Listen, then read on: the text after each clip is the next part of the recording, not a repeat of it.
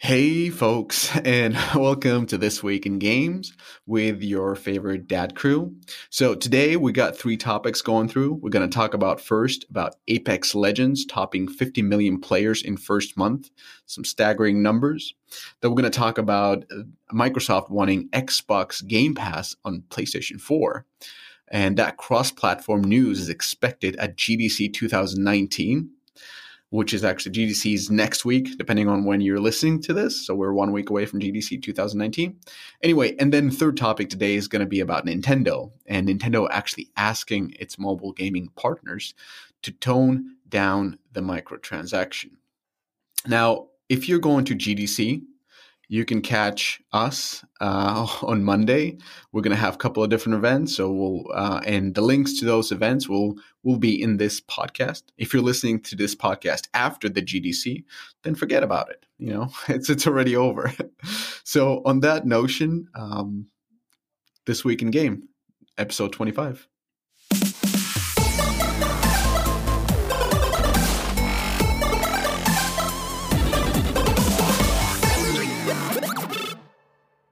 Hey guys, what's up? Twig25. Are you both excited about GDC next week?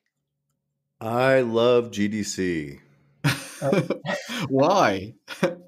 No, actually, GDC is not so cool for me. Not many of my folks are actually there at GDC, but it's always fun to hang out with all the folks at the W, get drunk. What are you guys most excited about? Is there any specific news or event or talk that you're looking forward to? I'm curious as to what Microsoft ultimately announces here at GDC. It seems like they're the ones that they're going to be the ones that are going to have any more announcements than anybody else, as far as I know. Right. So we'll see. How about the Google announcement? Oh, is Google going to announce something? Yeah, they're rumored to be also announcing Project Stream as well. Oh, okay, that'll be exciting. Yeah, I'm a little bit worried about Google right now. It doesn't seem like they're getting as much traction as they thought they would in terms of content, but it'll be interesting to see how they present it and what they present. Do they present a device, or do they just present the service, or a combination of both? And then what content do they have is ultimately the big thing. Yeah, Joe, what are you excited about other than coming to look at to see our talk? So definitely excited about the Deconstructor Mixer and dinner, number of events, announcements, and I'm going to be cruising around and trying to shoot some videos as well. So that should be exciting. Oh my god! A video like interviews? Yeah, for YouTube, but we'll see how that goes.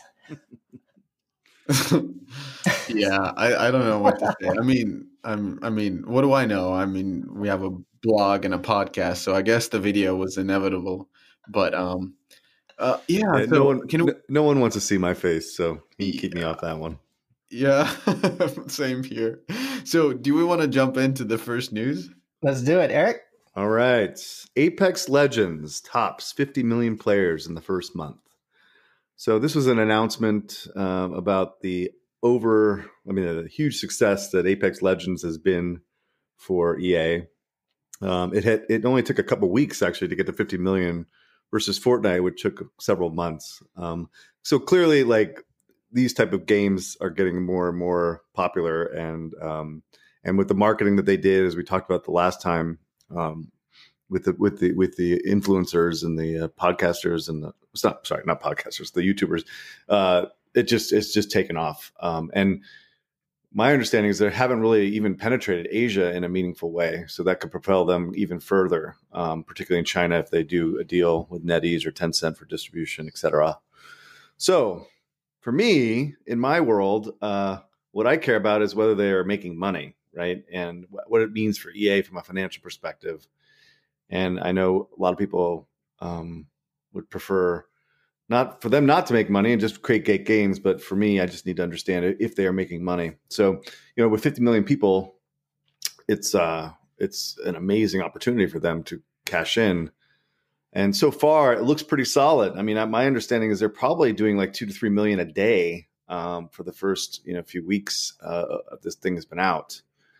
but that's more of a guess than anything. But what I'm a little bit concerned about is why have they have not released a battle pass yet, right? If they were optimizing for revenue, I think they probably focus on introducing more money sinks to the game as soon as possible, because this is when they have the largest audience and those opportunity to convert and keep people engaged. Instead, it seems like they're working on balancing issues and character issues and hitbox things and all the stuff that makes it more fair for the player base, which is great for the gamer, but not necessarily great for revenue. So, I know. I think what fundamentally with me for these guys, I think there's like basically three things that they're going to have some challenges from a development perspective. First of all, despite their successes over the years in terms of great content, they have absolutely no experience running a live service, right? At least Epic had a few games under their belt and kind of understood what it would take to run a live service. But Respawn just has not had that experience. Also, Respawn is really focused on gameplay. I mean, have made some amazing games with Titanfall, et cetera. But, they're more like, Nintendo, Rockstar, BioWare in terms of quality. Their DNA is to make, the best product possible. And finally, I think EA is going to fuck this thing up. I have a feeling that with this success, they have every executive trying to take responsibility or try to get some, influence over it. And ultimately that could be a huge problem for the game because it just will be micromanaged to death. I'm hoping that Respawn will stay independent and let them do what they need to do. But it's definitely possible that, EA execs will mess this thing up. But fundamentally, I think in my view, this thing will be a failure if they don't make 500 million. Like, I think the opportunity here is to make about $500 million in online revenue if they do it right. And anything below that is probably because EA screwed it up, And so that's, I think, the opportunity they have in front of them. And I'm just hoping they execute against that. So what do you think, Joseph? So I totally agree with you. And I think in terms of the risks that you mentioned, those three are actually really good. And in fact, like from my own perspective, if I were thinking about risks, I would also have brought up sort of live ops as well as monetization. But that third point that you brought up, I didn't think about it at all, but, kind of thinking about it, I guess that's absolutely true in terms of, the politics of EA and not, or potentially not having the right organizational and sort of publisher developer relationship structure. So yeah, I felt that was a really good point. And then we also mentioned from last time that we really felt, Apex was really positioned in the right way and was a really good product at the right time. And it's good to see that it's sort of continuing ascent and really becoming a really strong and viable competitor to Fortnite. And so for me, the additional point that I just wanted to make is to really just underscore the time and period that we're in. That's really marked by these huge fundamental shifts in the marketplace for free-to-play games. And so when we think about it, there's actually kind of three big changes that have happened because of Fortnite and Apex, which is, first of all, Battle Royale and that game mode, which was a, fundamental shift causing a pretty massive change from a gameplay perspective. Secondly, we saw a massive shift from gacha and collection-based monetization free to play to cosmetics-based monetization and battle pass. And, I think in Japan, there has always been pretty significant monetization from cosmetics, but certainly from a brighter audience and from the Western market, that's kind of new. And just thinking more specifically about Apex, the final fundamental shift is actually about marketing. I think this is less understood, but again, the bigger takeaway, at least from Apex, and we talked in previous podcasts about how Epic was trying to push, game recommendations and marketing out of the Epic launcher, the Epic Store, and into influencers and influencer programs. And so I think both Fortnite and now Apex show just how much scale and impact influencers have from a game marketing perspective. And so, to a large degree, Apex has Fortnite to thank for helping create influencers at scale like Ninja, right? And so like Ninja himself has become a scaled marketing channel. And I would basically, suggest to players suggest to our audience to really check out like the graphic that shows the registered player count velocity of Fortnite to Apex. And that really shows you the impact that kind of influencer marketing and this new channel has, and the ability for it to really scale games to a really significant degree. But anyway, that's it. And just want to finally just say that it's, really interesting times we're in, and really happy to see more success in the space.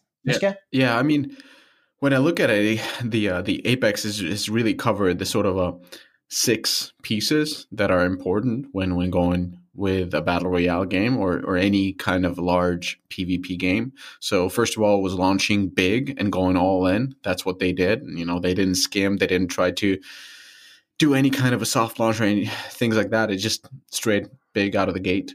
The second part, which I really like about Apex Legends, is that it's differentiated meaningfully.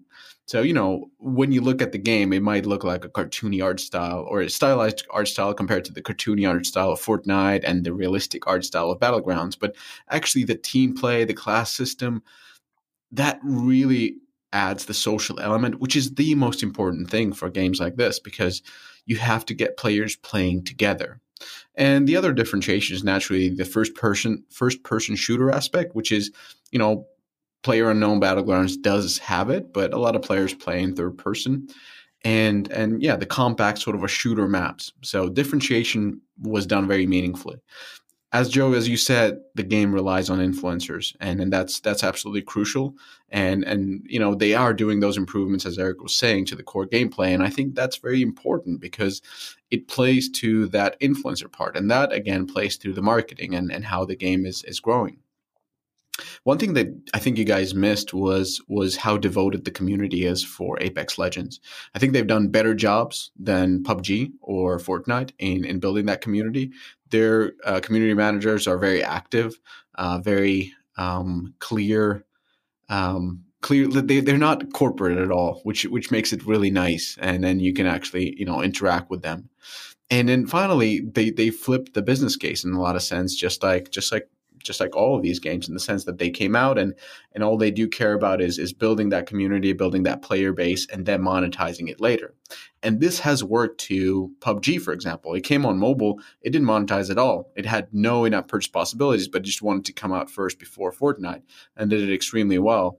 And we've seen Fortnite as well as PUBG kind of improve their monetization as they've gone forward. So I'm pretty bullish on what Apex Legends can achieve, but I do share the same worries that they kind of need to be left to some extent alone, because yes, they don't have the live ops experience, and I think EA can help a lot with that, because they've done pretty good jobs with games like FIFA in terms of live operations and microtransactions. So that's my take. All right, cool. So the next article is from Digital Trends, titled "Microsoft Wants Xbox Game Pass on PS4. Cross-platform news expected at GDC 2019." And to just give you a brief overview of this article, according to Phil Spencer, Microsoft's executive VP of gaming, they're sort of changing the definition of Xbox over the last few years. So, for example, releasing console-exclusive games on PC, trying to offer Xbox Lives on Nintendo Switch, and now trying to get Game Pass on PlayStation. And so Spencer announced that Xbox Game Pass subscribers will get launch day access to all new Microsoft games as part of their monthly fee, and they will have unlimited playtime with all of the games. And this initiative is already being pursued for mobile devices via the Project xCloud program, and we've talked about this in previous podcasts, but xCloud is a game streaming service similar to Google's Project Stream, and also supporting Bluetooth controllers. The article further talks about rumors also suggesting that the next Xbox One will be digital only. And the article also notes that cross-platform play between Xbox One and other systems are already implemented for a small number of games like Fortnite, Rocket League, and Minecraft. Finally, the article concludes with the expectation that most of this upcoming news will be announced during GDC. And again, that's for us next week. So my own take on this is that it's really exciting time for games, especially from a distribution perspective and the potential to see subscription based business model. Although as we've talked about in previous podcasts, that model is extremely challenged.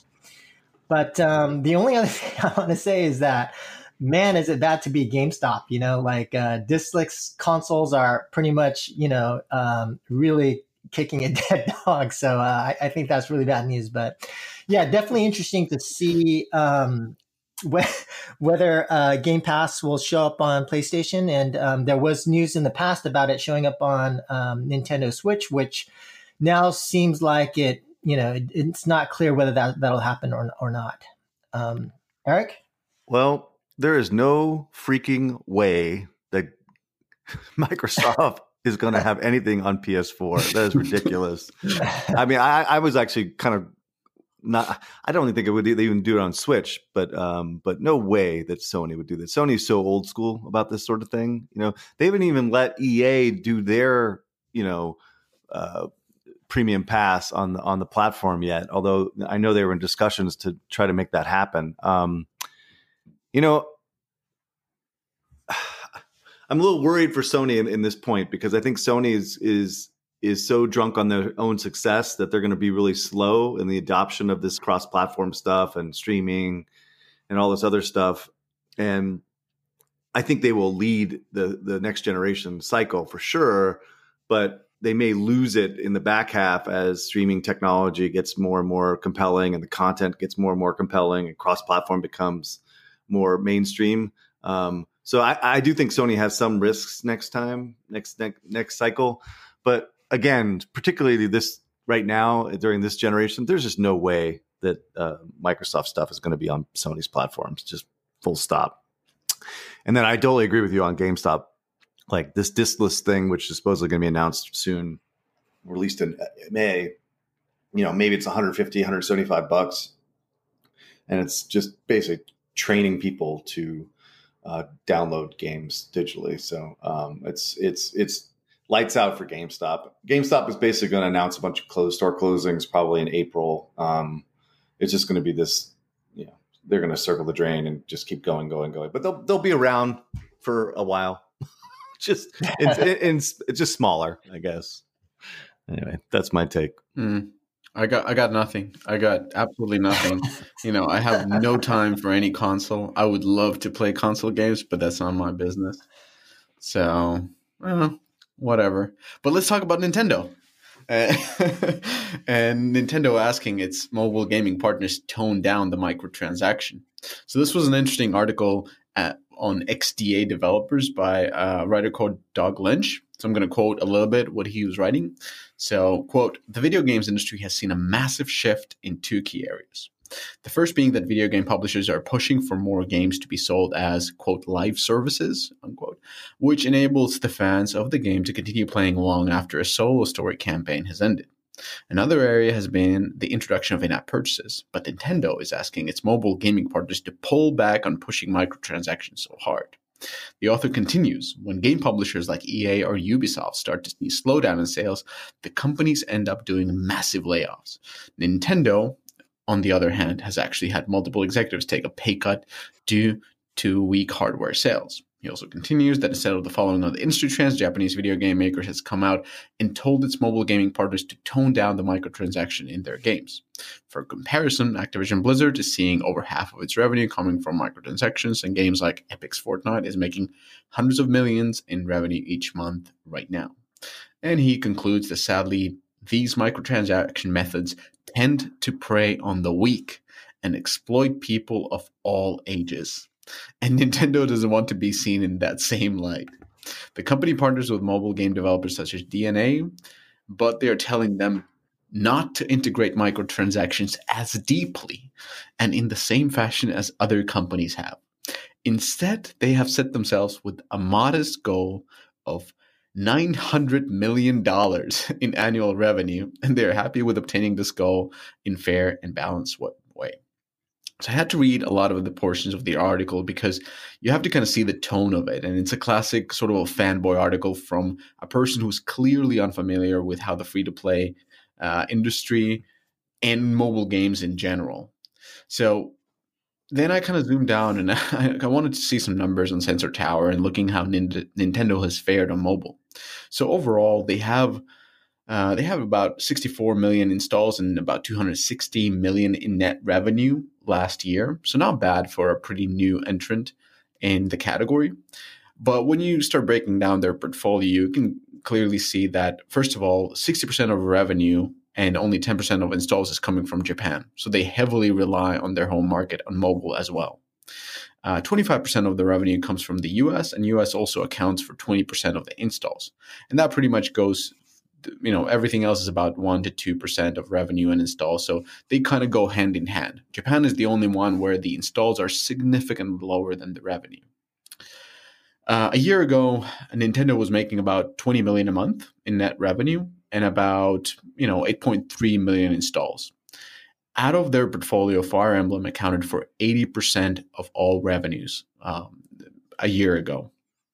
And Animal Crossing was pretty much a disappointment with only 36 million in net revenue and 5 million installs. So, that's not a bad number by any means. That's about like 50 million in gross revenue with 5 million installs.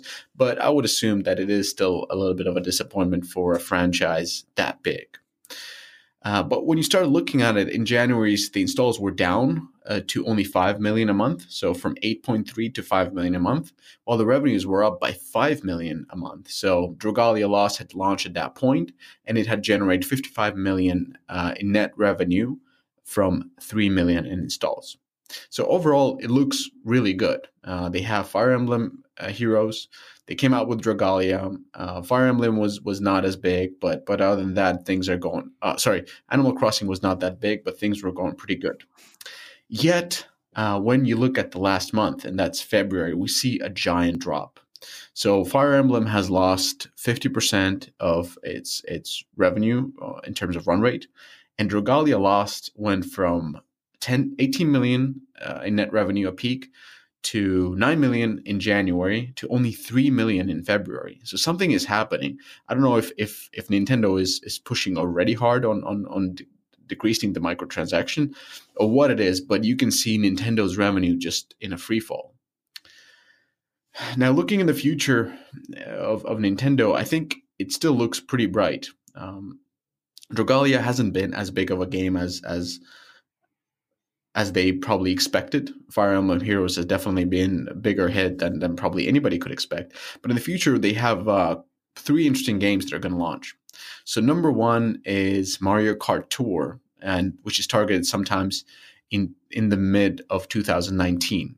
And as we know, games like Tencent's QQ Speed are billion-dollar franchises, and this is one of the most perfect titles Nintendo can launch. I mean, if they can really handle the synchronous multiplayer, this game has by far the biggest potential, because the racing category is kind of dominated by very old titles, CSR Racing 2, and even that is more of a hardcore, and they don't really have that sort of a Golf Clash version of racing. So Mario Kart, I'm expecting huge things from this game.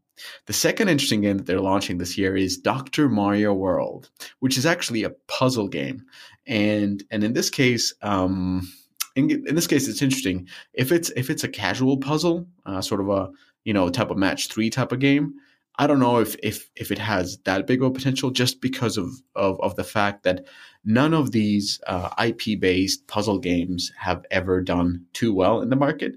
And also the market is extremely competitive. It's almost like a marketing play right now if you want to compete against the Playrixes, the Peaks, and the Kings of this world.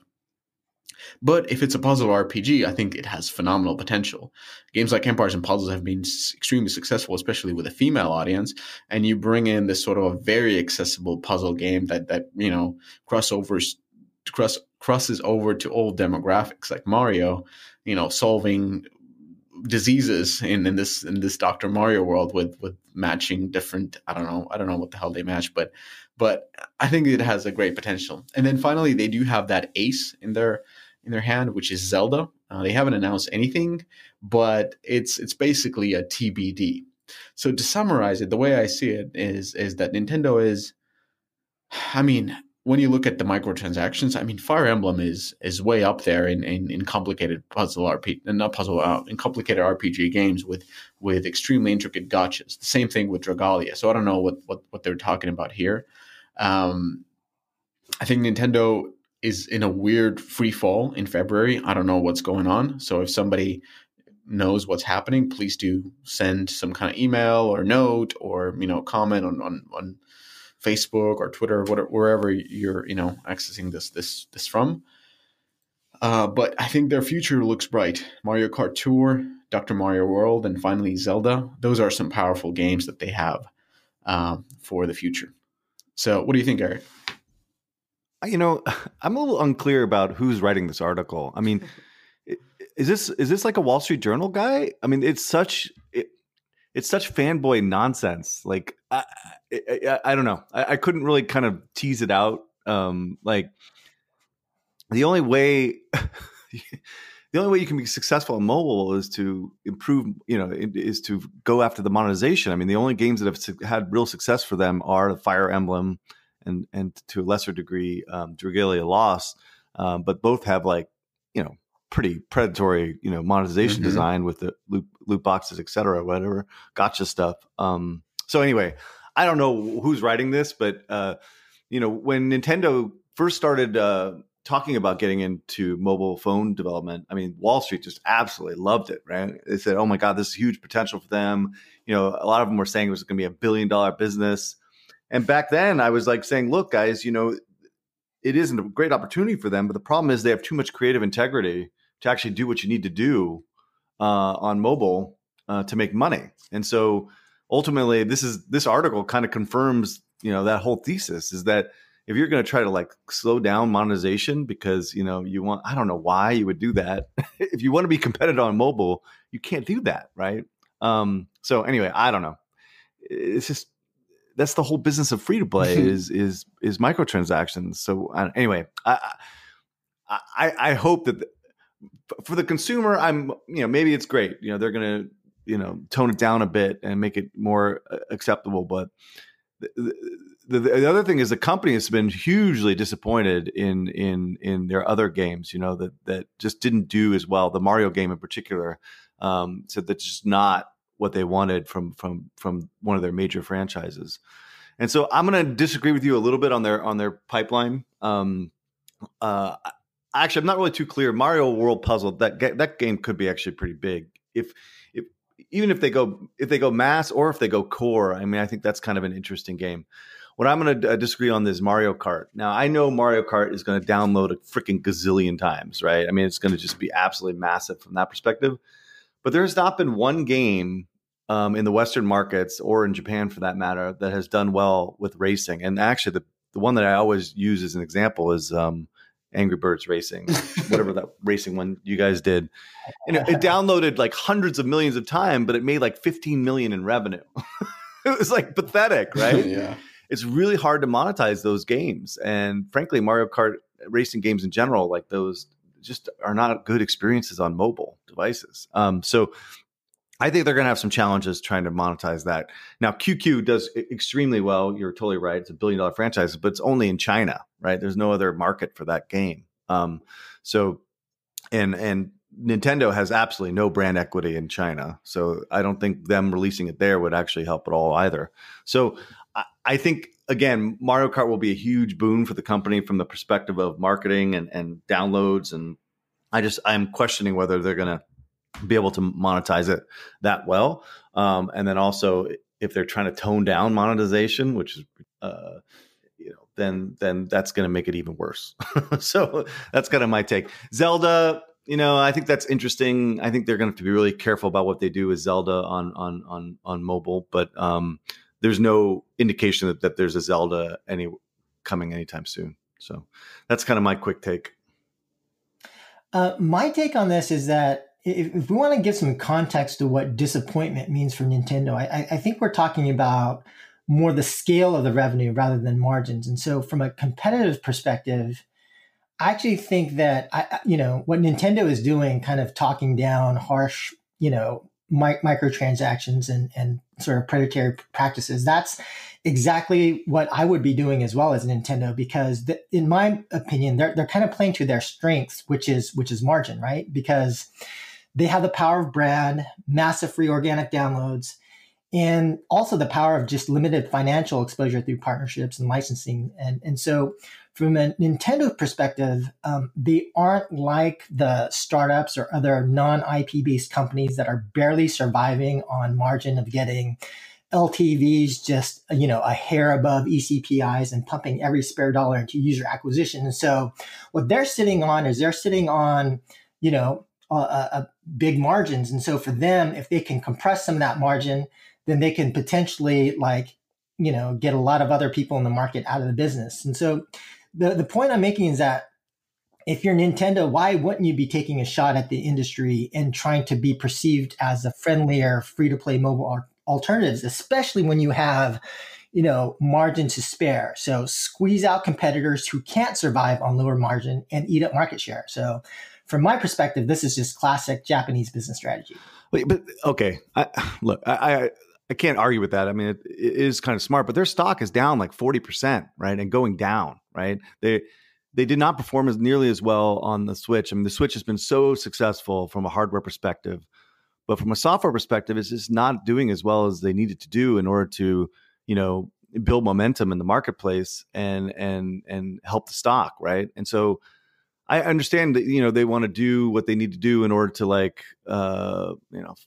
keep their creative integrity intact with these mobile games, but they need to pump up revenue, and the Switch, again, we've talked about this before, is like 80% of the revenue, according to NPD, is Nintendo, right? That is not a successful platform, right? You need to have third party have success on the platform and create an ecosystem that goes beyond the Nintendo content, right? And that builds and expands the market for your console. And so anyway, my point is they should be using other platforms to build different businesses, because the 3DS is dead and all they have is a Switch right now. And so mobile could be their, second platform to optimize and to drive revenue. But if that's not what they're going to do, then I don't know how they can actually grow, going forward.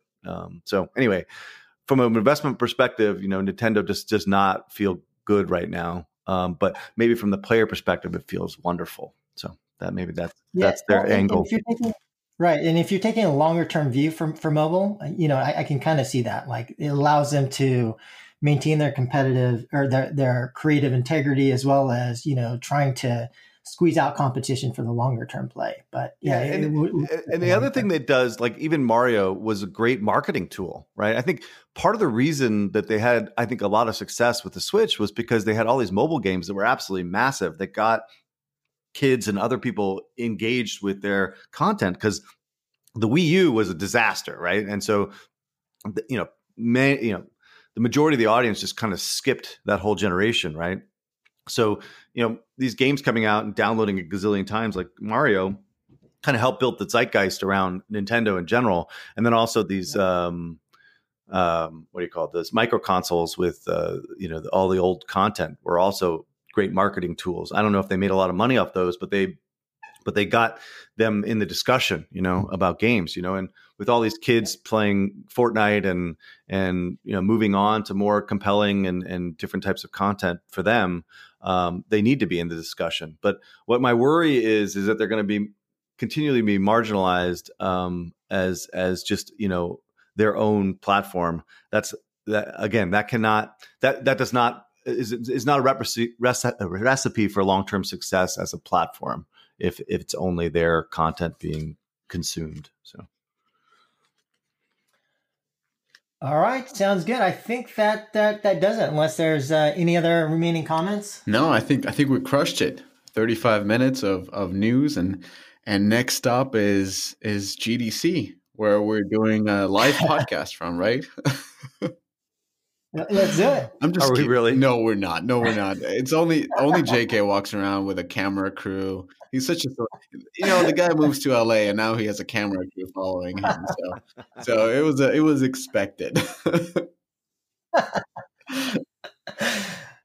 All right. All right. We'll see you guys next week. Excited. Yeah. And no twig next week. Just follow JK's YouTube channel for all the content on the people behind the games. All right. Till next week, guys. All right. Bye. See you.